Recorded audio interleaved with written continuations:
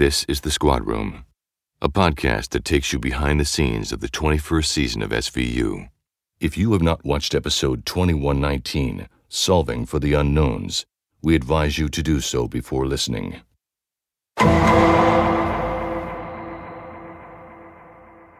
Hello, welcome back to the Squadroom, the official Law & Order SVU podcast. I am your host, Anthony Roman, and this is episode 2119, Solving for the Unknowns. And on the program, we welcome back Peter Scanavino as he answers more questions from the fans. After that, co-writer Kathy Doby tells us all about creating this very unique script. And finally, supervising producer Mark Dragan walks us through the post-production process. This is all happening right here on the Squadroom, which, as always, is brought to you by NBC and Wolf Entertainment.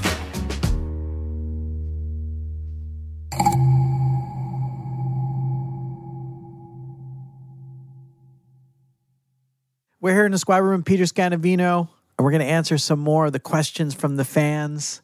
And this is the first one. Is there a particular scene that has already aired that you wish you could redo?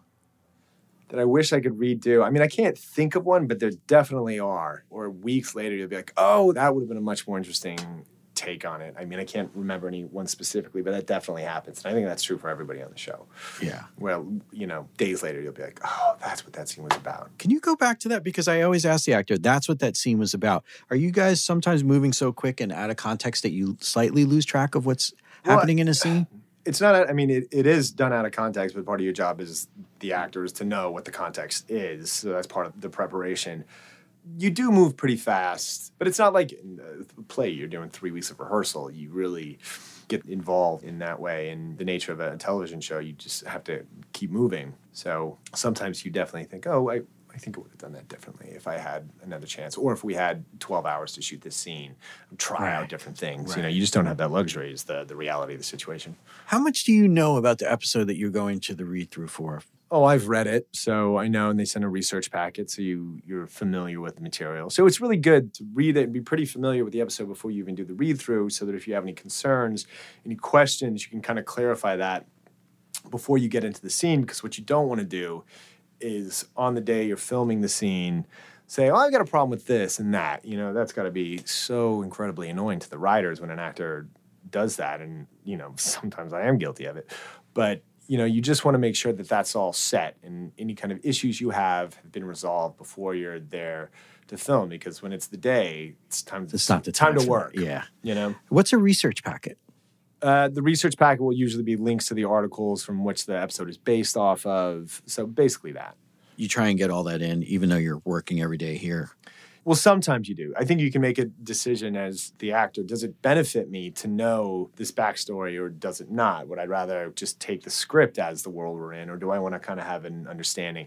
And sometimes it'll be good because you can read the script and you might say, oh, this seems outlandish. And then you'll read the research packet and you're like, no, this is actually real. This happened. Right. Okay, so it will anchor you in the reality of the script sometimes. That's amazing. The research packet has never come up on the podcast. Oh, yeah.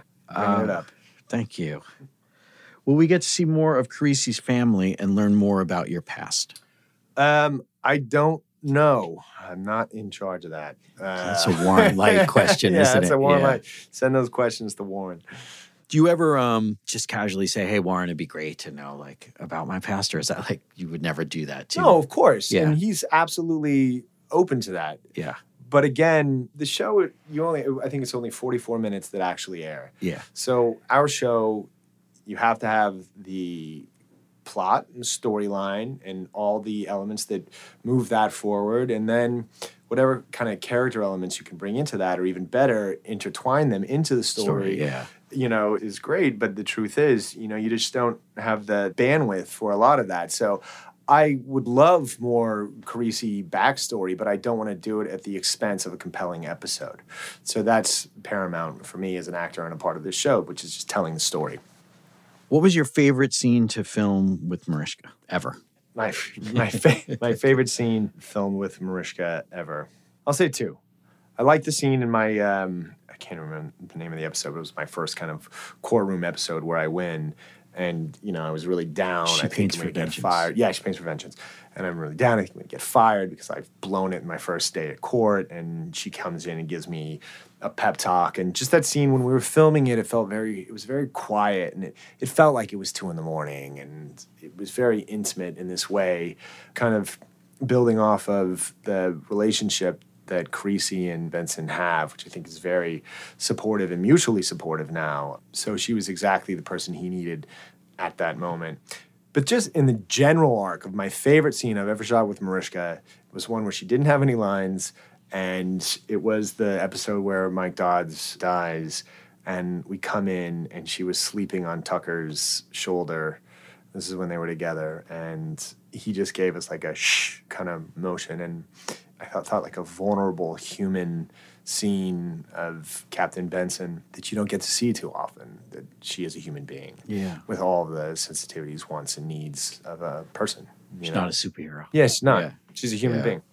That's great. I will say that Mariska came on the podcast and talked about how much she loved that scene, and she paints for vengeance as well. Yeah. Nice. So the feeling was mutual. Good. I don't know if it's her favorite of all time. But we'll just say it is and stick with that. How about that? Does Creasy feel pressure to ensure he helps the squad and Hadid? Do you feel torn between both? I think he's kind of finding his own path, and he's losing that kind of feeling of being torn between the two, and maybe he's getting a little more savvy in how to navigate the political minefield of his new office. But also, he knows what he wants, and it's not about placating anybody for him. I think he's very clear, and I think he's settling into what he wants out of this. And I think he wants to move up the ADA ladder, and I think he has grand designs on himself as an attorney. All right. Has your view of the criminal justice system changed since moving over to the DA's office? Are there any issues that you would like to see covered from a legal standpoint in upcoming episodes?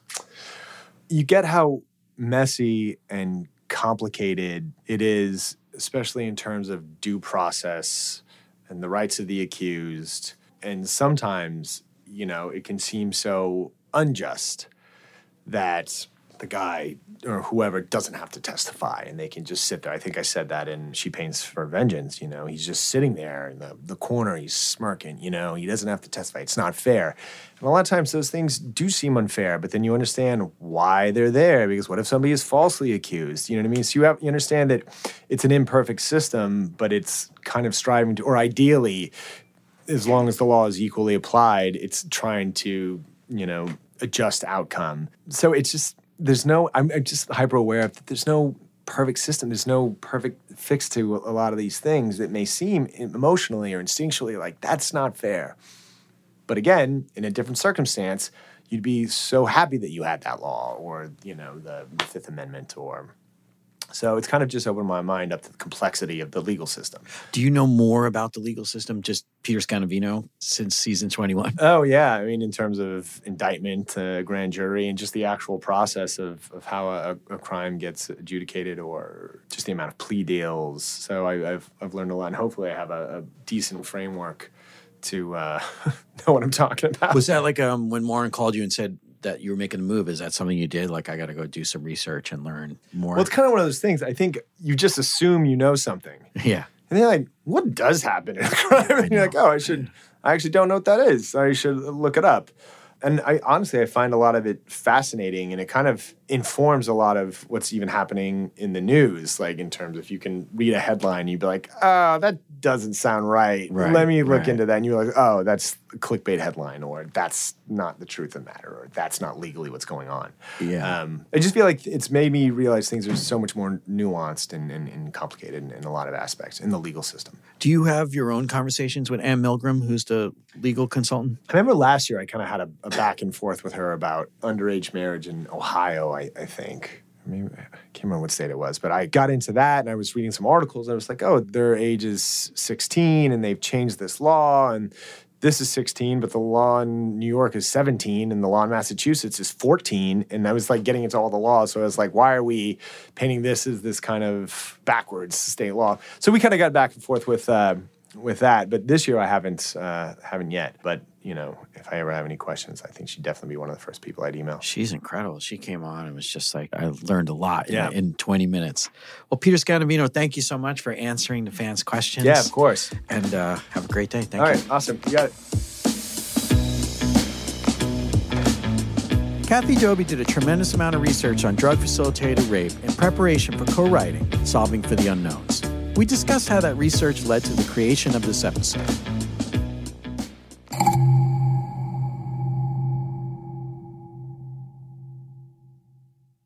I'm on the squad room with Kathy Doby, and we are talking about Solving for the Unknowns, which was written by Kathy Doby and Brianna Yellen. Yes, it was. Thanks for coming on, Kathy. Thank you, Anthony. And I wanted to talk about just the basic idea, where it came from, how you got started on this with Brianna.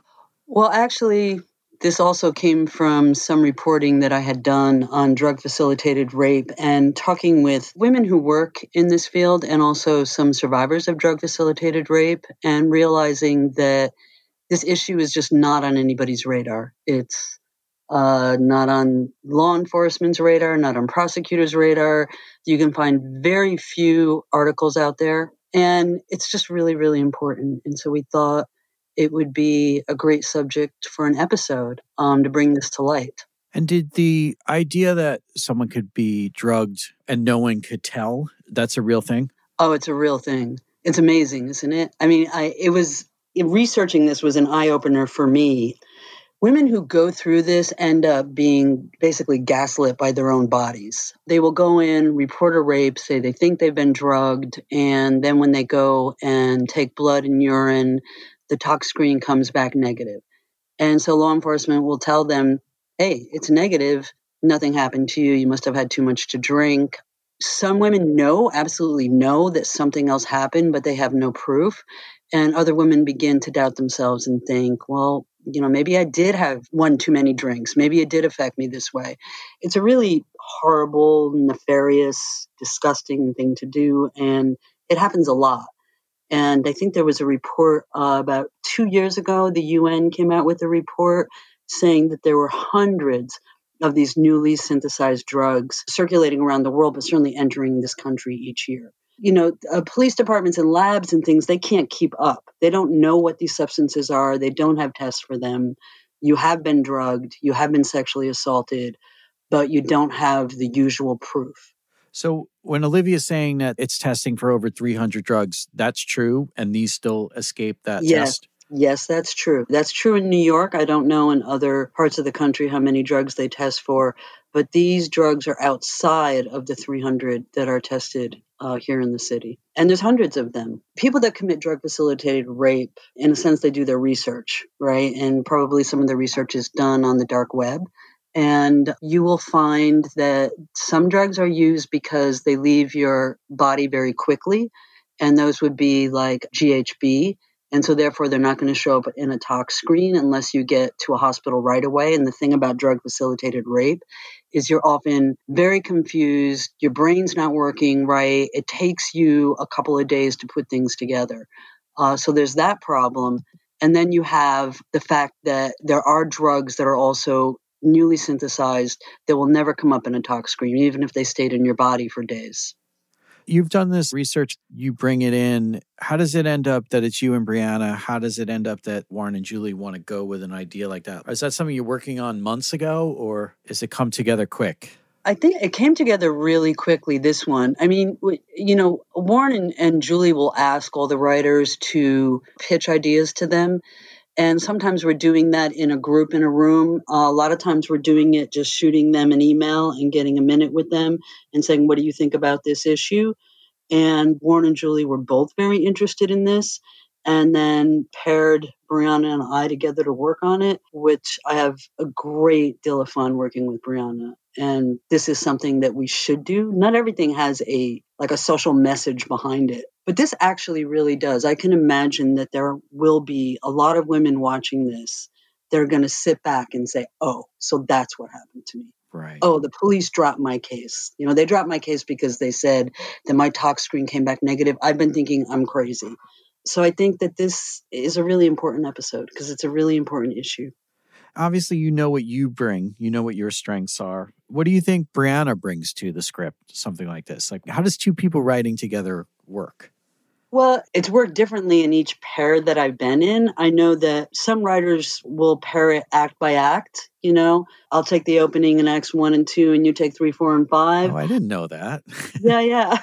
That's interesting. And it often works better if what you do is you take certain characters in it and you say, you write all of the sections with this character. I'm going to write all the sections with this group of characters. So you might split like the perps and the victims, and you take all of the perps and I'll take none if you only have one perp, but you know what I mean. So something like this, someone could have Luke and Ash? Yes. Someone could have Luke and Ash, and there are bad guys in this, and they're a very particular kind of bad guys. So they're both shitheads in different ways.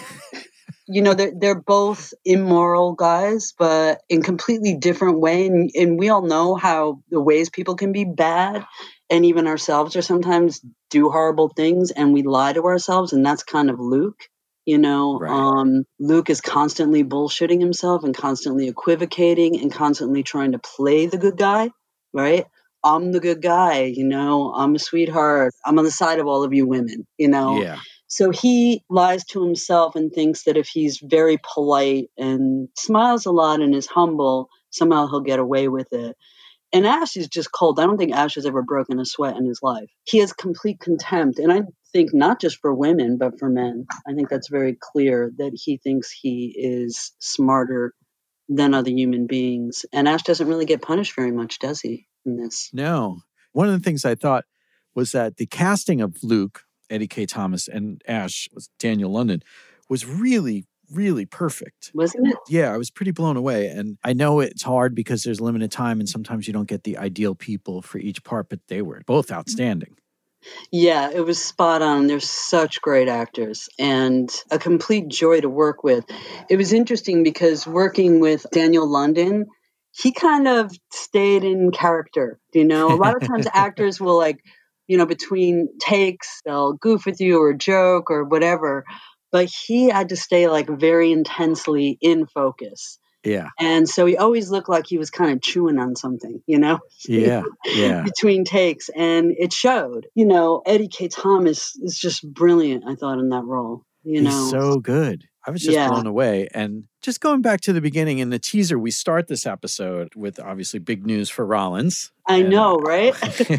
It all starts out so happy.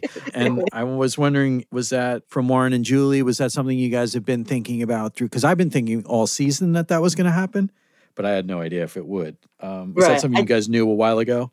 I think Warren and Julie have been thinking about it for a while. And I know Brianna really wanted to do it, Yeah. We just had to promote her. Of course. So it was very happy. Plus it was, gave them a chance to be, it's funny that a girls' night out is at the shooting range. I know.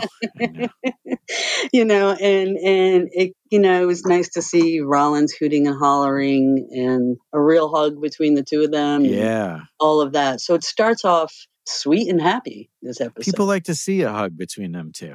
Yes, exactly. And I also, there's a certain laugh you get out of Kelly. Yes. And she does it in that scene. That's like a really happy Kelly. Yes. And you got it there. So that was, yes. I enjoyed and that. And the woo, woo. Yeah. So moving in, we get, obviously now the cops are coming in their car and we have Jill driving a cupcake truck. And I was wondering why she drives a cupcake truck. What were you guys thinking? We wanted a woman who's running her own business, a woman in her 30s, a woman who has gotten it together. I think partially just to show really how this could happen to anybody. And I don't know why cupcake truck, sometimes it's just something appears in your mind and it just seems delightful, even though something horrible is going to happen. Right. And the idea of a truck with a giant cupcake on top smashing into a cop car just seemed too wonderful, It was. That's exactly right. I think what you're saying about her being at a certain point in her life and successful, when she says her age, it does register because you are like, oh, wow, this is someone in their 30s. This is not a kid. This is happening to an adult. And I think there's something about that. Not that it makes a difference what the age is, but something about where she is in her life is important to the story. And yes, absolutely. When you think that, you're in a place in your life where what you've learned is, how to achieve certain things that you like, a certain amount of control and self-control in your life, and then you can't control this thing. Also, we kind of have this like mistaken belief that rape victims are usually younger and they're teenage and they're in their 20s, Right. and rapists prey on younger women. And that's actually not true. The statistics don't hold that up. So I think we wanted to show women who were victims who were in their 30s, all of whom have their lives together, and their vulnerability is that they're dating. yeah. So it takes Jill until the arraignment, because she's arrested. She's in some kind of drunk driving. It's not till the arraignment that she figures out something happened to her, right? And that's something you were talking about earlier, where it can take quite some time. Yes. What happens with a lot of these drugs is it's a very odd feeling because your brain just isn't working right. You're walking, you can talk, you don't sound drunk, you're not slurring. You can get yourself in a car, maybe you can get yourself home without crashing, but you're not able to access all the different elements of the situation and then pull them together in a way that you can understand them. It really messes with your brain. And then, of course, the after effect is also constantly messing with your psyche because you have a big blank hole where an evening was supposed to be or a day was supposed to be. That's really scary. When you start talking about the dating apps, like Rollins is saying you can't get any info out of them. Is that also true? Is that based on research you've done? Yes, that's also true. They fight law enforcement and they don't give information. The encryption is another thing entirely because apparently the companies can't even unencrypt some of these triply encrypted files. But dating apps are notorious for not helping out law enforcement and for often keeping people on the dating apps well after many women have reported, hey, I had a date with this guy. He raped me. You need to take him off this app. And then the women will go back on and see that he's still on there. So something with the character traits that you have for Luke is that one of the things that he does is he counts out the money, right? That's a big thing. Everybody says it. What are you indicating with that? He just seemed like that type of guy that would be kind of stingy with himself, I have to say, when I first thought about counting out the money, really what I thought it would illustrate was Ash's contempt. Ash used it as almost like against him, he counted out the money. Yeah, why does he say that? There is something behind it, right? He's annoyed by it, or he's annoyed with him? Yeah, because or just hates everybody? It's kind of a goofy, dumb thing to do in Ash's head, Right. I mean, you just throw your $50 bill, you throw your card down on the table. So the idea, in the bars, the idea that you're sitting there going 10, 20, counting aloud, right? He would have contempt for that because Ash has contempt for anything that speaks of being human or a little bumbling or, Got it. That's very cool. And was that your idea? Yes. Nice. I like that. And it was a trait because it happens in Delhi, right? It's something everybody is aware of when talking about Luke. Yes. It's fun in a way when you can pepper a script with something like that. And then moving on. So then he has a scene in his apartment. Finn and Kat show up. And obviously there's a weird energy to that scene. And I thought that was a very well written and very well acted scene. Beautifully just like, what do you think is happening in that room there? Well, first of all, the scene starts with the, pizza, baby, right? Right. He's so good, Ice, right up front. Yes. Yeah. So, it is a good cop technique to come at them from the side, surprise them. Maybe something interesting will spill out. So they do that. And inside, Luke is very busy playing the good dumb guy. I remember when I was a little kid and I wanted to stay home and not go to school, so I had to pretend I was sick. But the only way I knew how to pretend I was sick was to act depressed, because you can't really so you just be like, "Mommy, I don't feel good." You talk like that, and in a way, Luke reminds me of that he's like, okay, they're accusing me of something. I'll just be kind of this like floppy-eared dog kind of guy, My favorite part of that scene is when they're saying that they've seen this all in surveillance, and he goes, oh, we kind of live in a police. It's kind of a police state, isn't it? Well, that can be a good thing, right? Yeah, and then the look that Kat gives him is great. I know. That line was my next question. That's a really, really good scene, and I think you get a real good sense of Luke kind of very quickly in there. And then, so Benson, she's on to the Jape rape thing pretty quickly, right? She believes that that's what happened. The drug-facilitated rape? Yeah. She knows how it works. She knows what some of the red flags and the signs are.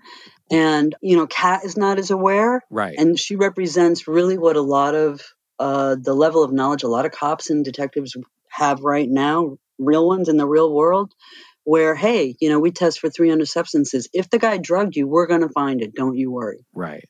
But no, we're not going to find it. So Olivia knows this already. And her interrogation scene is very strong, I thought, with Luke right there. Oh, it's wonderful. Right after. And next part I had in mind was where Rebecca recognized, you bring in Rebecca, Susanna Flood, and she recognizes him in the lineup. And even though we've seen people be recognized in the lineup before on TV many, many times, that's a pretty heavy scene and also a really, really well acted scene when she breaks down. It sure is. Susanna Flood was amazing. The casting in this is outstanding. I know. It's the performances. Well, kudos to our casting director. But the thing with Susanna is every time I watched her do that scene, every single take, I had tears in my eyes. Yeah. It's so beautifully done. And the idea of just everything breaking apart when you're face to face with the person who did this, and then what happens is you go into a panic attack, feels very real to me. Yeah, it was definitely jarring and just well executed, well written, well acted. After that, just a couple comedic lines I thought, slightly funny was, I like when Kat says, "You tell us, poor boy." Yes. And, she delivers that very well. And I really like Carisi at the breakfast truck where he's trying to, make a point that he's not a detective anymore. And yes. Here's your egg sandwich, detective. So that's a beautiful scene. That's a very funny scene. Yeah, a couple laughs. So Benson figures the only way forward is to reach out to the public, right? And put a public message out there. Yeah. Because they need more people to come forward. Mm-hmm. And we see her in her captain's uniform for the first time. Another big thing, right? Kelly gets promoted. That was a great scene. Seeing her there, I think the fans are going to love that. But, so there's an elderly woman watching the show. We don't know exactly what's happening. And then you meet a wheelchair-bound survivor who had a stroke from this process. Why did you feel the need to go there? Which is obviously you're taking this to the next level of trauma, I guess, because it's happened Right. in real life. The problem with using these newly synthesized and homemade drugs, substances, mixtures is that nobody really knows how they affect people. It really is literally like you're experimenting on, your victims, and you don't know the proper dosages. And there have been cases where women have ended up with some sort of permanent physical damage from it. So you weren't doing it to make a point. You were doing it because it's something that happens. Yeah, exactly. And we get to meet Ash a bit now when we know what's going on with him. Obviously, we go into his apartment and he's a very twisted person who fancies himself some kind of genius, right? What is the joy he's getting out of this? Well, he obviously likes to experiment with real people. He wants real subjects. I think there's a line there where he's a puppet master. I think that he likes to control people, and it's a situation he creates, right? Yeah. By giving the drugs and then being able to watch the film, it's as if he's created the rape and he gets to view his creation at the end. I always sort of thought of Ash as being, in a way, like asexual. Like he's not interested in women, he's not interested in men, he's interested in manipulation. So obviously Ash gets himself into less trouble in the interrogation room and somewhat of a confession after he's confronted by Luke, right? But it doesn't really get what he deserves. But I don't think it was possible to do that, right? Given the nature of the crimes. No, it wasn't possible. I wish I could be a little more specific right now, but the exact crime he's charged with, actually, you cannot get that much time for it. But also, we needed to find the other rapists. And he did have that held over us. Yes. So some wheeling and dealing went on, get him a couple of years behind bars, but be able to catch all of the other guys that were out there raping women. And maybe through that, be able to connect with their victims. So I think that kind of thing goes on a lot, right? Where you have to kind of do, the lesser of two evils or the lesser of two good outcomes, however you want to put it. And then you have that, which is a really nice montage, I guess, where the detectives go to each of the survivors and tell them the news and we see their reactions. And I thought that was just kind of amazing, honestly.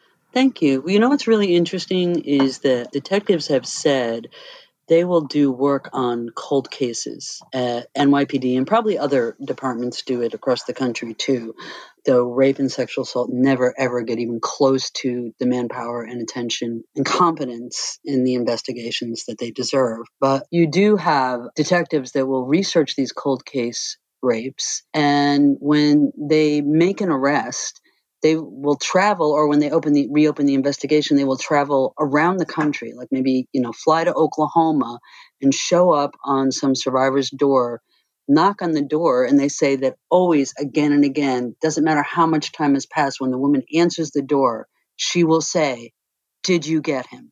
Or "Are you here about the rape?" It's amazing to me. So we wanted that feeling in there, even though this is a much shorter time span. Well, Kathy Dobie, thank you so much for coming on the Squad Room, talking about this episode. Thank you. It's always great to talk to you. Thank you. And I'll see you in season 22. Yeah, stay safe, All right. stay healthy. Thank you. Mark Dragan has been running posts for many seasons now at SVU. He dropped by and gave us a step-by-step breakdown of that process.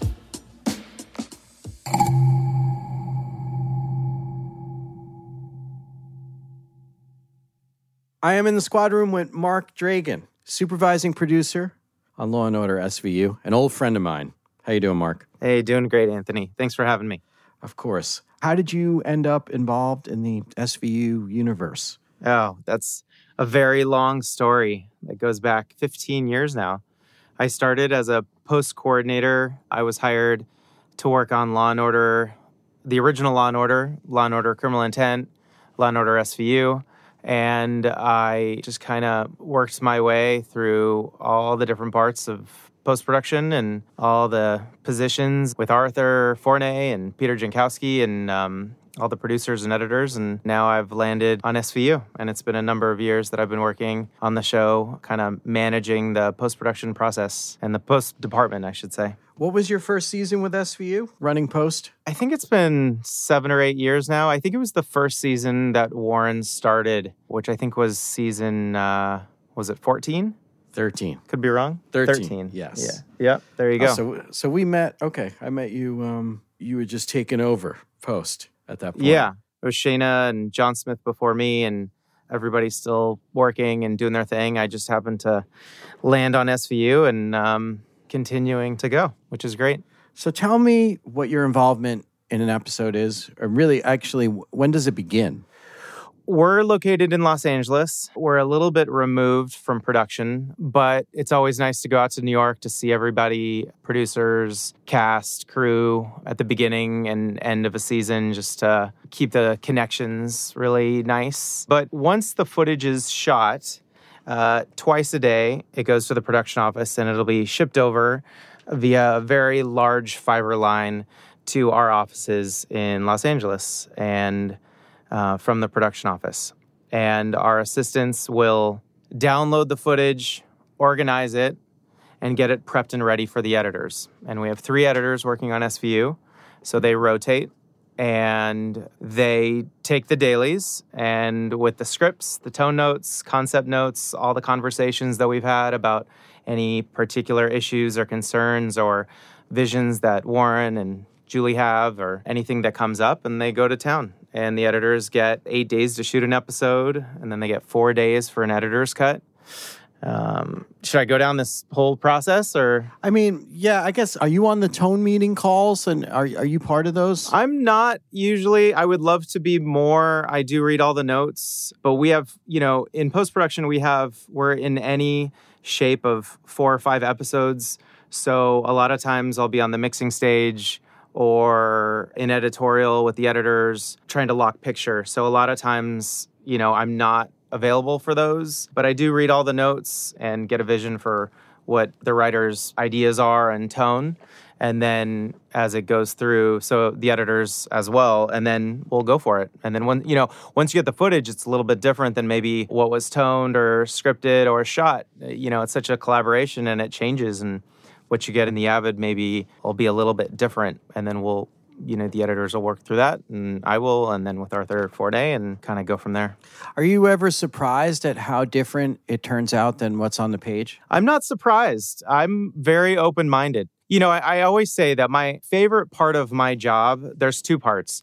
The first is watching the director's cut. Because even after the script, reading the script and watching dailies and conversations about the episodes, that moment when you actually sit down and watch it all together as a full episode is really exciting because it can be very different. The tone can come across or maybe a little different. And that's really cool because that's really the start of our process and our conversation in post-production and in editorial to tell the best story that we can for SVU. So that's really fun for me. And then on the flip side, to watch the show the day before we deliver to the network on the mixing stage with all the elements that we've worked on throughout the time that we've had the episode and everything's together. We have all of our VFX, color correction on the picture side. We have the composition and music from Mike Post. We have all the sound design and Foley and looping and ADR and all the pieces of the puzzle and everything is mixed together in its final way. And that's the culmination of our hard work. So those are the two parts that I really enjoy. But I'm not surprised for a long-winded answer. No, I'm not surprised when things change a little. It's just exciting to figure out how to make it work and to tell the best story we can. I think it's very interesting and exciting. Isn't that cool, though? Yeah. Because you see it one way, and then the collaboration of our showrunner and the writing staff, and even choices from casting and production design and locations and all the little pieces. It's just really cool to see. One of the goals in editorial with our super talented editors, we have Karen Stern, Leon Ortiz, and Oscar Lazoya, and those three are such good storytellers that sometimes if something comes across and maybe it's a little clunky or it's not working as well as someone would have hoped, they're so good at giving the emotion where it needs and telling really good stories within each scene. And so that's the interesting thing when you watch a director's cut, maybe something's not working or in your gut emotionally, you're not feeling it. Then you get notes from the writers and producers and from the network. And then you figure out, along with all of these talented people and all these people that know what they're doing to figure out how to make that work. And hopefully by the end, it's better. Right. I think that's the goal. So does every director come out and do a director's cut, or do some of them do them from New York? Not on SVU. A lot of them do it remotely. A lot of directors have been working for so long and there's such a second hand with the producers and with the editors. Everybody has their own process. Right. So some will call in after they've seen their cut with a bunch of notes. Some will send emails, daily or weekly with concerns. Some will just do a quick phone call and let the process go. There's a lot of trust with the director giving the editor the responsibility to take their footage and work it. So, would you say most of the concerns of the initial rounds of notes, maybe from director or from Warren and stuff, is performance-based? Are they concerned that it wasn't the best take? Or what would you say you come across in that first round of notes? That's a difficult question because it's all over the place. I think it can be anything.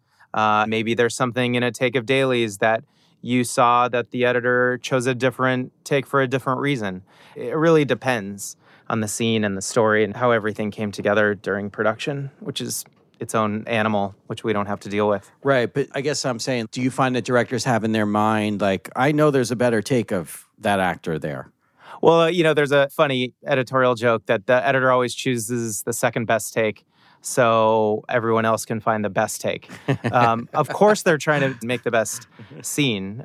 Maybe sometimes for one reason or something, they had a vision for something and you try it. And if it works, great. And if it doesn't work, then you go back to an original idea. But I think everybody's so open-minded and so collaborative and open to ideas to tell the best stories that, you have to be open-minded and say, you know what, that is a better take. Or, right. Arthur will watch a show and he's so good at knowing what works that he will see something and give a note, and the editors will be able to take that note and make the show better, just like notes from New York with Warren and Julie and Norberto. Who signs off on the cut when it's locked? Who makes that decision that it is locked? When you say locked, you have to use air quotes. Yeah. I like joking that we're never really locked, but it's a process. Once I'll kind of go back where we started.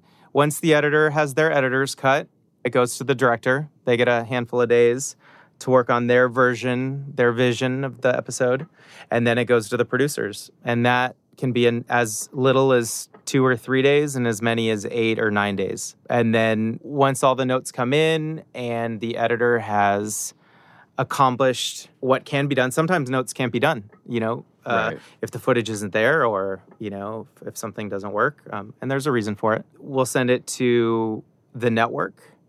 Rebecca McGill at the network will give her notes, which is very important.